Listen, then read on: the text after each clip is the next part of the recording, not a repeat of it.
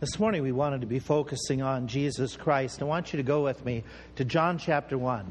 John chapter 1, as we talk a little bit more about the Lord in John chapter 1. Some of the titles that were talked about already this morning in this sermon that are in this presentation: the Lion, the Lamb, the Prince of Judah. There's lots of names given for Jesus. We did a series about 12 years ago on 100 names that can be found in the Bible about Jesus Christ. This morning I'd like to focus in the first part of this message is just talking about one of those names. It's found in the Gospel of John. In fact, John's the only writer that uses this title for Jesus, the Word. We read it in John chapter 1, where in that first verses of that phrase, of that book, he writes, "In the beginning was the Word, and the Word was God, with God, and the Word was God. The same was in the beginning with God, and all things were made by Him." John uses that same title, that phrase, on a couple different other passages. He uses it in 1 John, the smaller epistle, where he writes these words: "That which was from the beginning, which we have heard, which we have seen with our eyes, which we have looked upon, and our eyes have handled, the Word of life." He uses again in the book of Revelation, where he's describing Jesus coming back to this earth. And he says, "I saw heaven open and a white horse, and him that sat upon him was called Faithful, True. And in righteousness he's going to judge and make war. His eyes were a flame of fire. He was clothed with a vesture dipped in blood. His name is called the Word of God." So when he writes these, John is using a phrase that his audience of that day, they would understand. I mean, there's certain terminologies that people of other generations wouldn't understand if we talked about it with them. If we started talking about COVID for somebody 100 years ago, they'd have no idea. If we used the phrase talking with them, cell phone, they would have no idea what we're talking about. Automobile, they might have a clue of what's happening. But there's a phrase that was used that John picked up and others picked up that was in that era of that time. People heard this phrase. It was used frequently to refer to something of a bigger idea. In fact, in the Greek society, you have different Greek leaders, philosophers, teachers, who their teaching was spreading throughout the Roman Empire for hundreds of years now. And they talked about such things as light and darkness, health and illness. They talked about the opposites that were all working as opposites, but everything was held together. Heraclitus, he said the power that held everything together in balance, we call that the Word. It keeps everything functioning. When you go a little bit further in history, another individual, Plato, that you've heard about, he talks about there's immaterial parts of life. There's peace, there's joy, there's love, there's truth, there's holiness. He said that all those immaterial parts of life that give quality to our life, that are ideals, that are virtues, he said they are all called the Word. The Word is that which is substantive, not physical, but in the emotions, in the thinking pattern. Then we have another philosopher. He said that which gives everything rationalizations, that which brings about and brought about everything, that was the Word. They didn't know what to call that God or that being or that power, so they had a mixture of their theological ideas, but they knew that whatever that was or whoever it was, He's the Word. And that idea was popularized even amongst the Jews. As the Jews, would talk in the Old Testament, they would, as they wrote in the New Testament era, even of the Old Testament, they knew that when they talked about the Word, they were referring to that which was God's revelation. Whether written or given verbally, the Word was something that was spoken by God, that came from God. But they also understood that the Word could include, in their thinking, some acts of God, some works of God, like the psalmist wrote. He said His Word runs very swiftly. He gives snow, He casts forth ice. He sends His Word and He melts them. So that which is operative, divine operation in the world, that is called the Word. God acting, God's power, God on display. Then you have Jewish philosophers, Jewish teachers, that they wrote that the Word was the shadow of God. So if you want to know God, get to know the shadow or the Word, because that is going to explain to us God. There's a writing that came out around the times of Jesus. It was put into written form. And it was based on this idea that the Hebrews, when they went in generations in the intertestamental period, you remember from Old Testament history that the Old Testament basically wraps up. And the Jews, for the most part, they're scattered around the Mediterranean world. And most of the Jews did not go back and resettle. They were scattered. And so they lived in communities. And as time went by, they lost speaking the ancient Hebrew. And so a lot of them were adapting or adopting even some other languages. And by the time of the New Testament, the blending of some of those languages with the ancient Hebrew became and developed into Aramaic. Aramaic was the common form of speech in Jesus' day, in Jesus' time. People in Jerusalem, people in Judea, people in Galilee, they spoke mostly Aramaic. And it was a derivative of Hebrew, but there was words changes. There was some structure changes. So what they did is they started modifying the ancient Hebrew text that most people living that time, they weren't able to read ancient Hebrew anymore, but they could understand Aramaic, which was, again, very close. But what they did is they started giving oral teachings, oral renderings of the Old Testament. When they would preach, they would teach, and they would give it in Aramaic. That was called the Targum. And this Targum eventually got written down. And as they wrote it, they would add additional notes or they would explain certain things. And it gives us an idea what they thought about Old Testament scriptures and how they interpreted or understood Old Testament scriptures by looking at what was being used very commonly in Jesus' day in the synagogues. And Jesus probably was exposed to it, no doubt, as he was a youngster. And so it gives us that idea of, okay, when we look at it, is there any footnotes? Is there any usage of the word, that phrase, in their Old Testament edition of the Hebrew into Aramaic? And there is. And where you find it, it's very interesting that the word is, what they understood is God, when they would use that phrase. I'll give you a couple examples. When you have that story of the death coming upon in the plagues, upon the Egyptians, the night of Passover. The passage says, the Lord will pass through to smite the Egyptians. When he sees the blood on the lintel, he will not suffer. And then it uses the destroyer to come into your houses. The question that comes up in Hebrew scholars is, who or what is the destroyer? And now many people have rendered the word the destroyer in a lot of modern translations. They have called it the angel of death.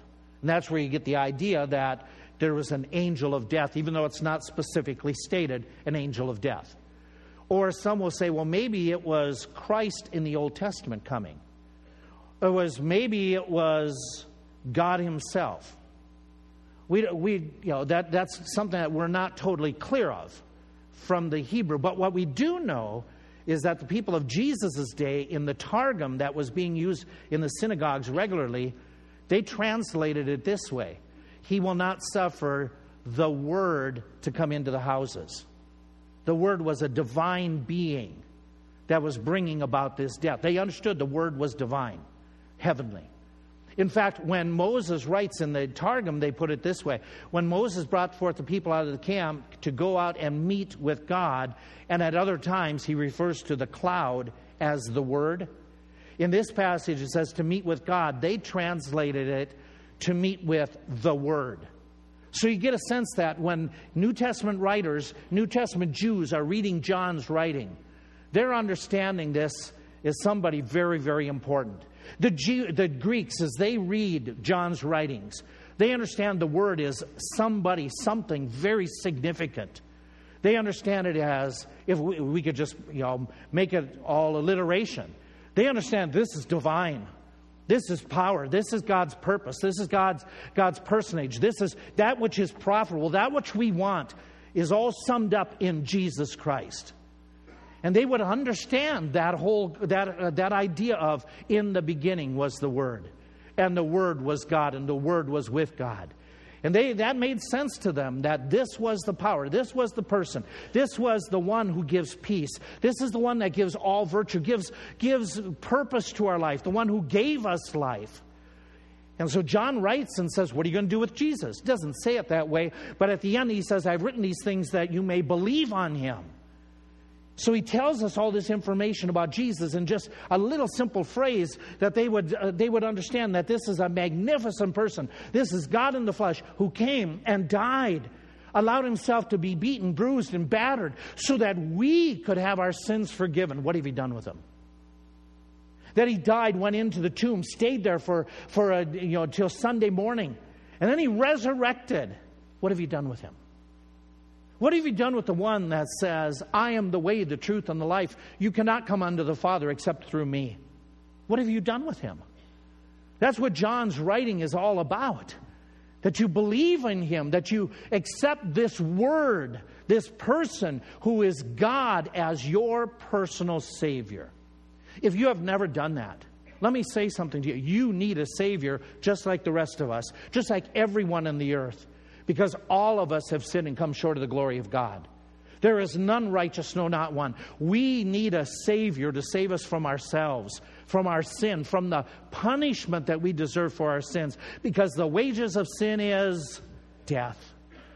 But the gift of God is eternal life through Jesus, the Word. So what have you done with him? If you have never asked him to be your Savior, this Easter season is the season that you should turn from your sin, repent, and ask Jesus Christ to give you the free gift that he purchased for you, the gift of forgiveness, the gift of eternal life. You need to call upon Christ if you have never done that. But if you do, keep this in mind, whosoever calls upon the name of the Lord shall be saved. That's God's promise. Now let me ask you about another word. That's the living Word of God. But you who are believers, which is the bulk of you here today, you have probably at some time can point to a time where you put your faith in Jesus Christ. What are you doing with the written Word of God? How are you interacting with it? Now, the Bible makes it very clear that what we're supposed to be doing with the Word of God is we're supposed to be valuing it. It is a precious thing to have a Bible in your lap, to have it on your phone, to have access to it. And most of us have access to multiple different Bibles so that we can study them. We are blessed people to have the Word, the written Word of God. We should value it, not take it for granted. As well, what we're told is we're supposed to obey the Word. If you love me, he said, keep my commandments. Jesus tells us as well that in his word that what we're supposed to do is we should be on a regular basis, be involved, be engaged, be reading the Word of God. Where not only did he say, I esteemed it more than my necessary food, but we read about the Bereans, who they searched daily the Word of God to make sure that what they were being told was true. Do you read the Bible? Do you consider it your necessary food? What did Jesus say? Man shall not live by bread alone, but by the word, every word that proceeds from the mouth of God. You need the Word of God. Not only are you supposed to be engaged in it and reading it, but you're supposed to be studying the Word of God in the sense that you are rightly able to divide the word of truth, to make sense of it, to know what it says, to make sure that you're following the pattern. But there is one area, one discipline, that I fear the majority of us don't even do anymore. We don't even engage hardly ever. And that is the memorizing of the Word of God. Taking time to put it in our minds. To just pause and meditate on it. Oh, we do great with trivia. We can remember recipes, sports stats. We can remember jokes and ditties. And there's nothing wrong with that. I mean, you can do pretty good with memorizing lots of trivia. You can make a lot of money. You can go on Jeopardy. You can win $1.25 million if you. Oh, this was not Jeopardy. This is Who Wants to Be a Millionaire. This was the final question that got the guy his $1.25 million. Do you know the answer? Which of these U.S. presidents appeared on the television series Laugh-In? Now let me ask this question. How many know what Laugh-In is? Okay, the handful of us that remember it. Okay, which president appeared? Johnson, Carter, Nixon, or Ford? It was Nixon. There you go. You just won $1.25 million. Get it from Monopoly because I don't have it. Okay. Or maybe now you can go to Jeopardy and win, $2.5 million. If you understand a lot of stuff. Hey, I'll give you the question. Let's see how you do with it. The question that he finally failed and he stopped being, the champion for those episodes. Here was the question. It's Jeopardy. Here is the answer, okay? You have to come up with, and it went this way. Most of this firm's 70,000 seasonal white-collar employees work only 4 months a year. Dun, dun, dun, dun, dun, dun, dun, dun, dun, dun, dun, dun. What's the answer? What's the question? Who is or what is? Wrong. His answer, by the way, is who is FedEx? And he lost. Who is H&R Block is the right answer. Oh, yeah. We just missed out on a $2.5 million. Okay, let me give you a better chance. Okay, this is the guy who is the greatest of all times for Jeopardy. Here's a couple of questions he got wrong. Let's see how you do. Okay. The snowy dome of the tallest volcano in the lower 48 states is often shrouded in clouds. What is?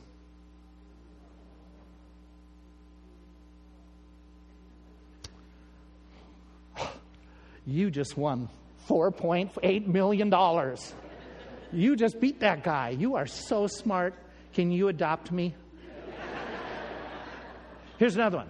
2012 poll by Britain's National Army Museum voted this man, born in 1732, as Britain's greatest military enemy. Whew, you guys are so smart. Who is George Washington? Okay, I'll give you. He came to power 34 days before FDR and left it 19 days after him. What'd you say? Who is Adolf Hitler? Woo, you guys are rich. You guys are great. And it's good to know trivia. And it could make you good money at times. But what about memorizing the Word of God? There's a professor who used to teach at Dallas Theological Seminary. And he proposed that instead of having men, when they graduate, put out a paper or go through some type of examination, like an ordination examination, what we should do for our graduates is require that every single one of them say 1,000 verses by memory, because it'll do more good for their ministry than anything else we're doing for them. When Martin Luther was doing his ministry, and I don't advocate everything that he did, but Martin Luther talked about in his growing up years that he had a priest that would encourage them to memorize Bible verses that he would write out and give to them. He said, what I found amazing is that when I got into my seminary training, there was people who were getting their doctorates through the Roman Catholic University who never, ever in their life opened up a Bible. Ever. But they were getting doctors of theology. He said, when I finally came to the conviction that there is salvation by grace, not works, he said, what helped me the most to come to the conclusion that the Bible is the sole authority and not the church is the scriptures that I had memorized as a youngster. One author put it this way, one Christian writer that many of you have read his books. I know of no other single practice in the Christian life more rewarding, practically speaking, than memorizing Scripture. No other single exercise pays greater spiritual dividends. Your prayer life will be strengthened. Your witnessing will be sharper. Your attitudes and outlook will begin to change. Your mind will become more alert and observant. Your confidence and assurance will be enhanced. Your faith will be solidified. May I be so silly this morning as to give you 10 simple reasons why you as an individual, you as a family, you as a couple, you as teens should memorize Scripture. Number one is Jesus did it. Jesus memorized Scripture. We look at His teachings, and Jesus in His preachings and in His teachings that are recorded in Scripture, He quoted Scripture around 180 times. In quoting that amount of Scripture, He spoke from 29 different books of the Old Testament. If Jesus thought it was important for him to memorize Scripture, to have it at hand and disposable usage for his ministry, then obviously, if Jesus needed to do it and it said that he should do it and did it, you and I should. Number 2 reason, God calls us to memorize Scripture. God encourages. He commands us. We look at multiple texts. We go to the book of Deuteronomy, where when the Jews were coming at Mount Sinai, getting the law of God, they were told these words which I command thee shall be in your heart. You shall teach them diligently unto your children, shall talk of them when you sit, walk by the wayside, lie down, rise up, when you bind them upon your hands and as frontlets. What they understood, and they made it their practice, is, well, let's just take and write the Bible down and we'll stick it in a little box thing that we'll tie to our heads. Therefore, we have the Word of God in front of us as a frontlet between our eyes. That's not what he was advocating. He was advocating that you would know the Word of God so well that you could talk about it. You could converse about it with your family. You didn't have to wait to go to the tabernacle. You could do this regularly, where you could bring up Scripture at a mealtime. When you're lying as your family, again, their houses were different, their tents were different. They were one-room settings. So you have the kids there, they can't sleep. You could quote Scripture to them. You could, as you're traveling through in the caravan through the wilderness, you could be bringing up Scripture, helping them. Can you parents do that with your kids? You need to be memorizing Scripture so you can instruct your kids, give them answers. We read that in Psalm 1 where it describes the righteous man, the one who loves the Lord. It says, his delight is in the law of the Lord, and in God's law he meditates day and night. We understand where God wrote in the book of Colossians, he said, let the Word of God dwell, abide, live, manifest itself within you richly, in your minds, in your spirits. There's a third reason. If you memorize Scripture, it'll help to transform your mind. It'll help transform your mind. Here's the problem that you and I have. The problem that we have, even as believers, is that as we think, that's what we become. And we struggle with what we think about. We want to do what's right, but what does Romans say? What I want to do, what is right, I find myself, I don't do that. And the right that I want to do, I don't do that. And the wrong that I don't want to do, I end up doing that. And he says, there's this war within me. Who shall deliver me from this body of death? I'll give you a tool that God has given you. God says that if you get into the Word of God, you then will not be conformed to this world, but you will be transformed by the renewing of your mind. He says in the book of Corinthians, casting down every imagination, every high thing or thought that exalts itself against the knowledge of God, and bring into captivity every thought to the obedience of Jesus Christ. So you're tempted to get angry. How do you deal with that temptation? How do you bring it so that you don't get so angry as you're driving? Have Scripture in your mind. Memorize. Have Scripture that will help you to talk about that idea that the angry person is like a city without walls. Talk about the idea of bringing your spirit under control, memorizing Scripture to help your mind. In fact, the Apostle Peter, he wrote, God has given us all things that pertain to life and godliness through the knowledge of Him, whereby are given us great and precious promises found in the Word of God, that by these you might be partakers of the divine nature. Through the promises that God has given, the Word of God, you might experience this transformation so that you are more like Christ. The peace of God that dwells within you. So that you have that joy. So that you have that answers to give. In fact, let's go and give you another one. To overcome temptations. To overcome temptations. Jesus Christ, He talks about His own experience based on Psalms. Wherewithal shall a young man cleanse his way? By taking heed thereto according to thy word. Thy word have I hid in my heart, that I might not sin against thee. So when Jesus is tempted, He understands that we are sanctified through the truth. Well, the Scriptures that He had memorized, that He had used, that He says that He would use to sanctify us, He meditated upon. And when Satan comes to Him, and Satan starts tempting Him to change the stones into the bread. Jesus responds with Scripture. It is written. When Satan comes and he says, hey, you got to cast yourself down, and God won't let the angels, he'll have the angels come so your feet won't hit the ground. Jesus responds with Scripture. When he says, hey, if you bow down before me, I'll give you all this. You don't have to go through the cross. Jesus responds with Scripture. When you are tempted, can you respond with Scripture that you have memorized that deal with your besetting sins or sin? You know, there's one weapon in the arsenal weapon. We're going to be starting a series on this right after Easter. We're going to be talking about the believer's armor and the spiritual battle that we're in. And there's one weapon and only one that is the offensive weapon. And that is the sword of the Spirit. That's the Word of God that you can use in your spiritual battles to fend off Satan's wiles. My friend, you need to be memorizing the Scriptures so you can be more Christ-like, so that you can change and bring into captivity your thoughts, so that you will overcome temptation, so that you better obey God's Word. We read in the Scriptures where this book of the law shall not depart out of your mouth. You shall meditate therein day and night, that idea of chewing the cud over and over, and with this purpose that you may observe to do according to all that is therein, written therein. In order to enhance your ability to obey, you need to memorize Scripture. Now let me ask you, do you want to obey God? Yes or no? Then you need to memorize Scripture. It'll help you to obey. There's another reason why. It'll enable you to minister to others better. There are multiple passages of Scriptures that talk about one another passages.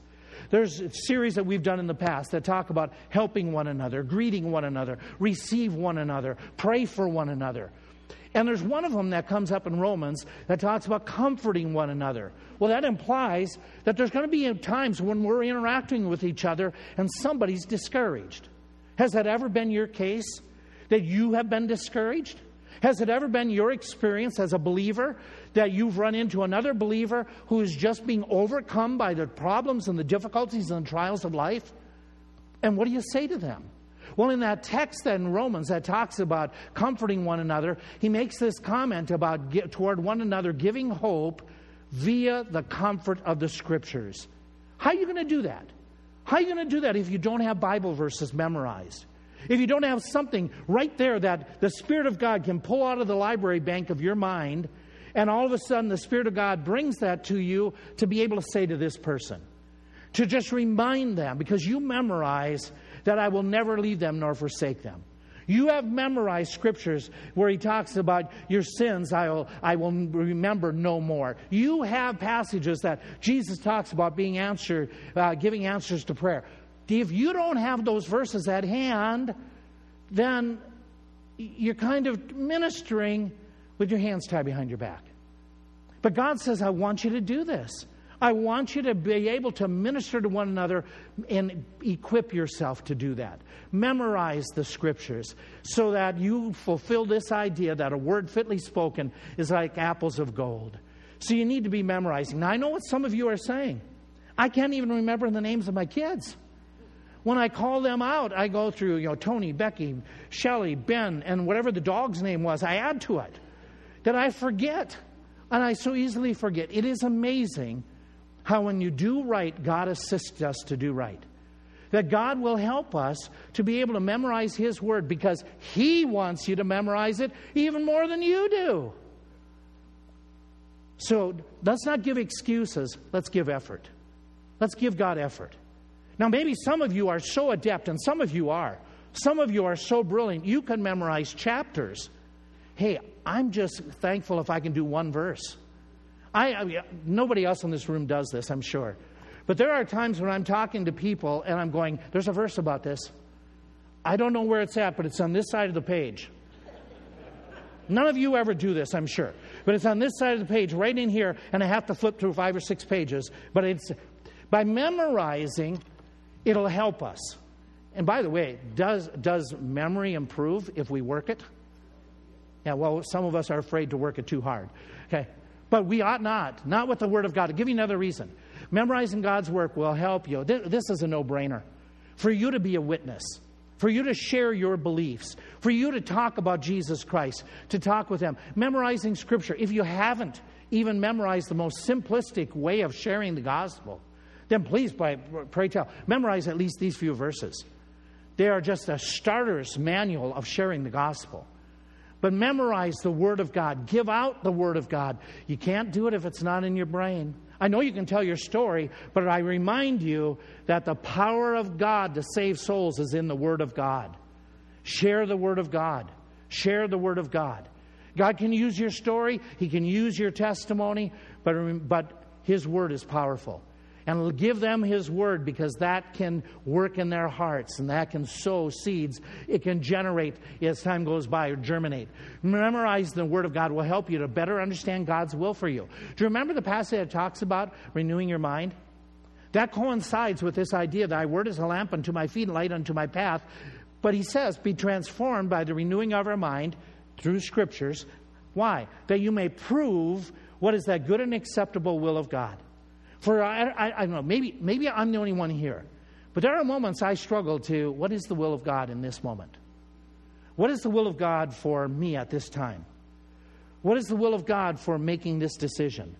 By having Scripture at hand that I can meditate on, that I can keep in my mind, that will help give me direction, give me answers.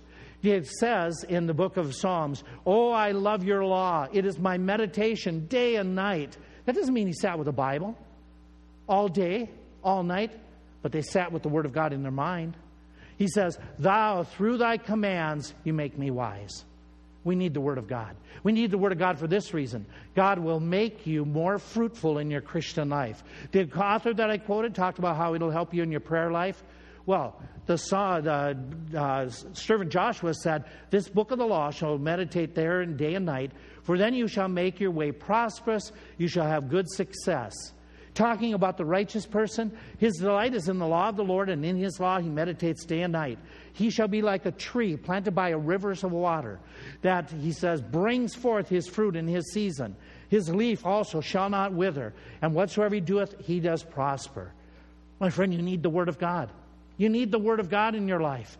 Jesus made this statement. He says, "I am the vine, you are the branches." And he went on, he says, "He that abides in me," and the word abides isn't what you do here right now.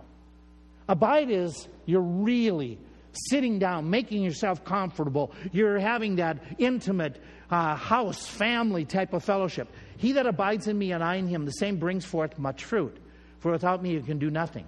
Watch what he does as he goes on. "If you abide in me and my words abide in you, you shall ask what you will, and it shall be done unto you. Herein is my Father glorified, that you bear fruit, and you be my disciples, bearing much fruit." God says, Jesus said, if my words abide in you, I will make you more fruitful. You need the Word of God. You need the Word of God for another reason. It'll bring you closer to God. It'll help you to just think about Him, dwell upon Him, meditate upon Him. "Whoso looks into the perfect law of liberty and continues therein, he being not a forgetful hearer, but a doer of the work, this man shall be blessed in his deeds." How did he say it a little bit later in James' epistle? Draw near to God and He will what? Draw near to us. My friend, you need to be memorizing the Word of God. Now, I'm not doing this, real openly, expecting a whole lot of answer. Why don't you? Why don't you memorize Scripture? Maybe it's hard. Maybe it's because it takes too much effort. My kids don't need it. We're good enough. No. You and I, we know we need the Word of God. Man, we need the Word of God. Memorize it. Take time. I'm convicted about this. I'm deeply convicted. That's why it's like, I want these memory cards put out in our bulletin. This is not just something nice to do or to be a bulletin filler. This is something we need. You don't have to make this your memory card, memory verse, but do something. Do something as a family. Men, you're to be the leaders of the home. Be the leader. Go home today. Talk about it with your spouse. Talk about it with your family. We're going to start a memory program. We can go online. We can find memory verses, a page of them. And we can this is what we're going to work on for this month, these memory verses. And when we sit down at the table, we're going to just spend some time, a few minutes. We're going to talk about how you're doing in the memory verse. Your kids will put you to shame in what they can do. They'll have it down pat. Put it to music, and they'll have it down in 10 seconds. Okay, but that's okay. Wouldn't you like your kids to be able to be a Bible library filled with the Word of God? And I tell you, they're going to need it in the future days. If the Lord tarries, they need the sword of the Spirit. They need the protection of the Word of God. This isn't going to be easier for the next generation of Christians living in this world. Why don't you start memorizing Scripture this week? Say, God, I will. You are worthy. You are worthy of me valuing the Word. So much so that I put it in my heart. Father, I pray, help us to not be just hearers of the Word, but to be doers of the Word. Help us, Father, to be individuals who actually practice this discipline. And Father, I pray that it would be productive and profitable in our hearts in the days ahead. Thank you for the teachers that instructed me in memorizing. Thank you for Sam Tloyan requiring us that semester to memorize 7 verses every week. How that has been beneficial ever since those Bible college days. And they have come up time and time again. Thank you for his impact, his influence that way. I didn't thank you for those tests, those quizzes back then, but they were good. They were good. Thank you for these folk listening this morning. And I pray that a good many of them would take this to heart and would make this their practice. Thank you for the Easter season. And Father, I pray, if there's any here who have yet to call upon Christ, that they would do that. Your heads are still bowed, your eyes are closed. If you're here this morning and you have yet to ask Christ to be your Savior, we have people who are going to the right-hand side of the auditorium to a door that are going to wait there for just a few moments. After the service, I'll wait here at the front as well. Please come and see us. Or right now, feel free to get up as the instrumentalist plays. Just feel free to get up and go and talk with one of those individuals about knowing for sure that you're on your way to heaven. You can do that. Or you can see us afterwards. But friend, make sure you're on your way to heaven and you know Christ. Father, thank you, thank you, thank you. Thank you for being worthy, being our Lord, being our God. Thank you for allowing us to worship you this morning. We pray this all in Jesus' name.